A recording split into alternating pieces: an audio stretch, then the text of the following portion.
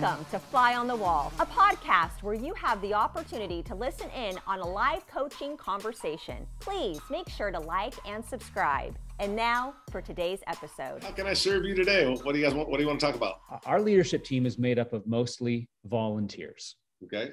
And so just would love your advice on how do you lead a team when most of your team is working full-time jobs outside the church? Yeah. And just love your thoughts and advice on that. Yeah. I think a lot of churches, well, most churches are probably there because most churches aren't running 10,000 or even 1,000. They're in a situation where they've got a lot of volunteer staff, maybe a couple stipends, and that's pretty much all they got. And so I don't think it's anything new. I think a lot of people are there, but a couple thoughts I have about the volunteers. One, I do think that it is important, and it's not really what you're asking. I'll kind of get to that, but I just want to say this before I forget it. It's really important. I think you and I've talked about this before, but it's so important that your volunteers feel valued and feel like they're getting paid. Now, here's the thing. Valued. People gravitate to where they feel the most valued. Yeah. So they're going to gravitate to you and to the vision when they feel most valued by you and the vision. So people gravitate to where they feel most valued, but also everybody wants to get paid, and it's not by money. Volunteers get paid by fruit. And that's really important to always remember, like, how are we keeping the fruit, the results, the celebrations in front of them? How are we creatively keeping that? So if you got a team of volunteers, especially a volunteer staff, man, it's you got to figure out a system by which you're taking the celebrations and putting it into their ears and eyes on a regular basis. Not just when you come together, but it's like, do I do an update once a week? Do I do a 2-minute video? Do I send them a testimony video of just a little iPhone interview I do with someone, Like, how am I making sure that the volunteers are gaining and understanding the fruit and the celebration? So volunteers get paid by fruit. They don't get paid by cash. And if they're paid by fruit, we got to make sure that enough fruit's in front of them, that they see what we're doing, that it's working, that it matters. And if we only do that once, whatever, they're serving every week, but we only do it every 3 months, that's a little harder. So if you got a volunteer staff, figure out rhythms. Like, hey, once a week, every Monday, I tell them what a great Sunday it was, and I let them know everything that we did in a video, or however you do that, whatever, some thing that you heard, or you interviewed someone just with an iPhone. So I think that's an important part. I think the other part is just practical. When you're working with a volunteer staff, clearly you got to, I think you have to obviously not play around, but schedule around their life.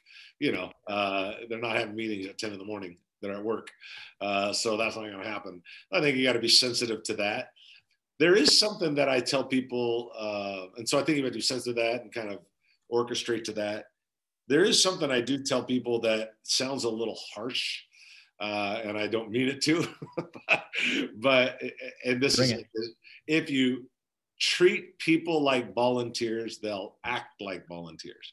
Now, I don't mean that in a negative way, like acting like the volunteer. I've met some of those amazing volunteers in the world. But my point is, when I say you treat them, I think sometimes we as pastors, we got to be careful with this, but we always excuse it down. Well, they're volunteers. They got another job. And of course they do. But if we excuse down every single thing, then we never have a threshold of commitment by we hold them to.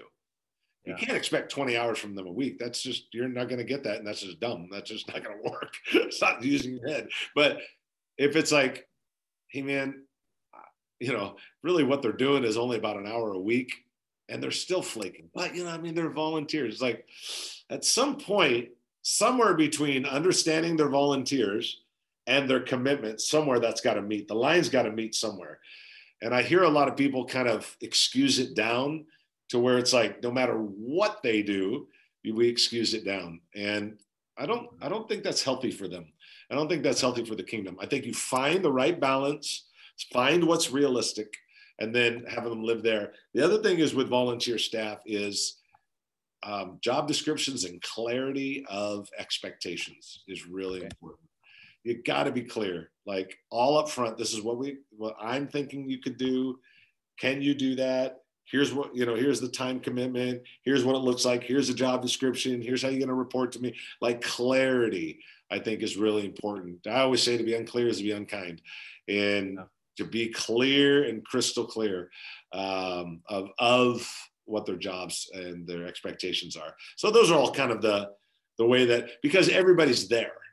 I'm a founding pastor. We got a bunch of campuses, blah, blah, blah, blah. But when we launch a new campus, it's not like it launches with 500 people and millions of dollars. It's like, nope, he's got to volunteer. We've all been there. I've been there. And when we have a new campus, it's always there. So it's not something I've outgrown. They're like, I don't even think about that anymore. No. It's always in my head. We always have that. But anyway, so those are some of the thoughts that I would say I would find helpful in working with a volunteer staff. When we've talked a lot about and you're very vocal about building a team, surrounding yourself with good people. What does that look like in a very practical sense? Like, did you, when you were lifting up, your core team around you or your staff around you, or maybe they're not even paid, maybe they're just high capacity volunteers, like, what are some non-negotiables? What are some qualities? What are some traits? What are some telltale signs that you're like, man, this guy's it, or this gal is it, or the opposite? I'm never bringing them into my inner circle. They're gonna stay in. They're out. They're being voted off the island. Exactly. No, I think those are great questions. I don't have a particular order for you. Okay. But I can tell you the things I really like to see. Let's go with the automatics, because if I don't say them, then someone's going to say, he doesn't care about any of that. So I better say it now. You know what? That person needs to check their blind spot. Check their heart. How do your answers make them feel at that moment? So I think the obvious are, hey, they love the Lord, they love the kingdom, and they have great character. Now, let's assume all that's it. Now let's talk. I want to know, I can tell you one of the big things I want to know is self-driven. Do they flat out get stuff done? Mm-hmm. I don't want to spend my time having to constantly motivate someone, constantly make sure that they're running the path, keep track of my to-do list and theirs. I don't want to do that. I want to know, hey, man, I'll get it done. I'm running fast. One thing I've always said is if you hire hard, you'll manage easy. So run them through the filter. Like, is this person hire hard? Like, are you really driven, self-driven? Do you get stuff done? Do you move forward? Do you think on your own?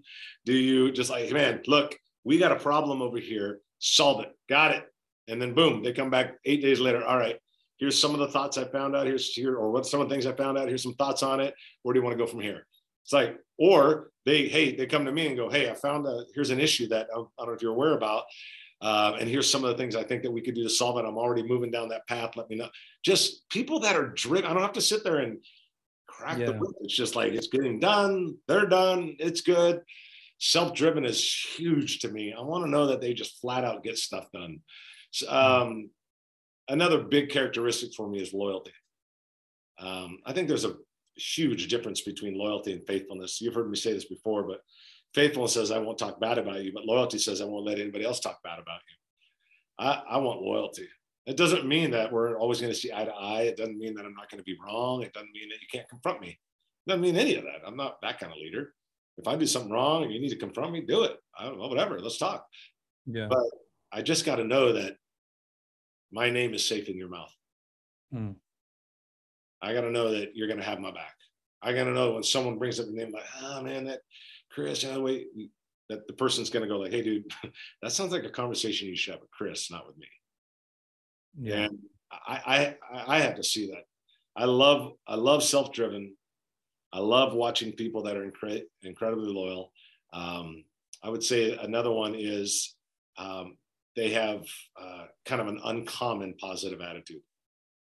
They just believe the best, want the best, hope for the best, cheer people on. They're encouragers.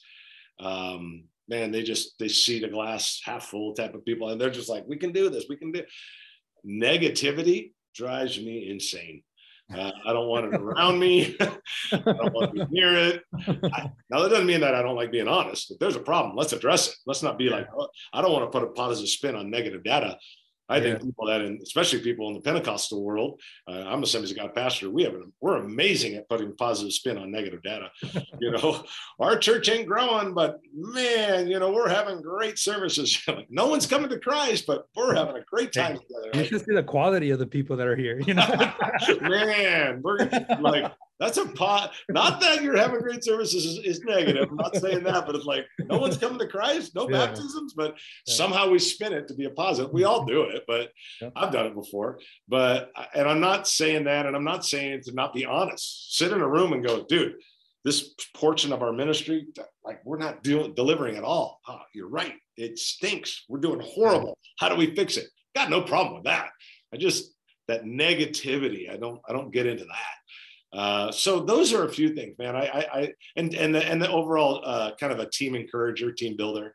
So those kind of 4 things. I love people that are self-driven. I love loyalty. I love people that have an incredibly good attitude, and I love people that are team players. Those can encourage each other, high five each other, build up the other person. They're not trying to bring the other person down. They're not secretly wanting someone to fail so they look a little bit better, you know, all that stuff. So those are some of the things that I really look for. You know, and I think that they can be found in people that are not full-time staff or even paid. I think you can find that. I'll tell you something funny that happened one time is I was at a conference and I was speaking, and guy raises his hands and he's like, hey man, you talked about having an uncommon great attitude. Because literally the question was, what are characteristics of the team members you want? And I answered them just like I answered you. And I got to the third or fourth one on uncommon positive attitude. Guy raises his hands. He goes, what do you do with a staff member that has a bad attitude? I've talked to him several times and he hasn't changed it. And I said, fire him. And everybody started laughing because that's all I said was fire him. And everybody started laughing. And then I said, look, I go, you can get a bad attitude from a volunteer for free. Why are you paying for it? Like, that doesn't make sense to me. I can get one for free. I don't need to pay for this. And so anyway, those are a few things that I think are really important. I think if you get those things, self-driven, loyalty, uncommonly positive attitude, team player, man, you get someone like that, you get 3 or 4 people surrounding you like that, then you can run for miles.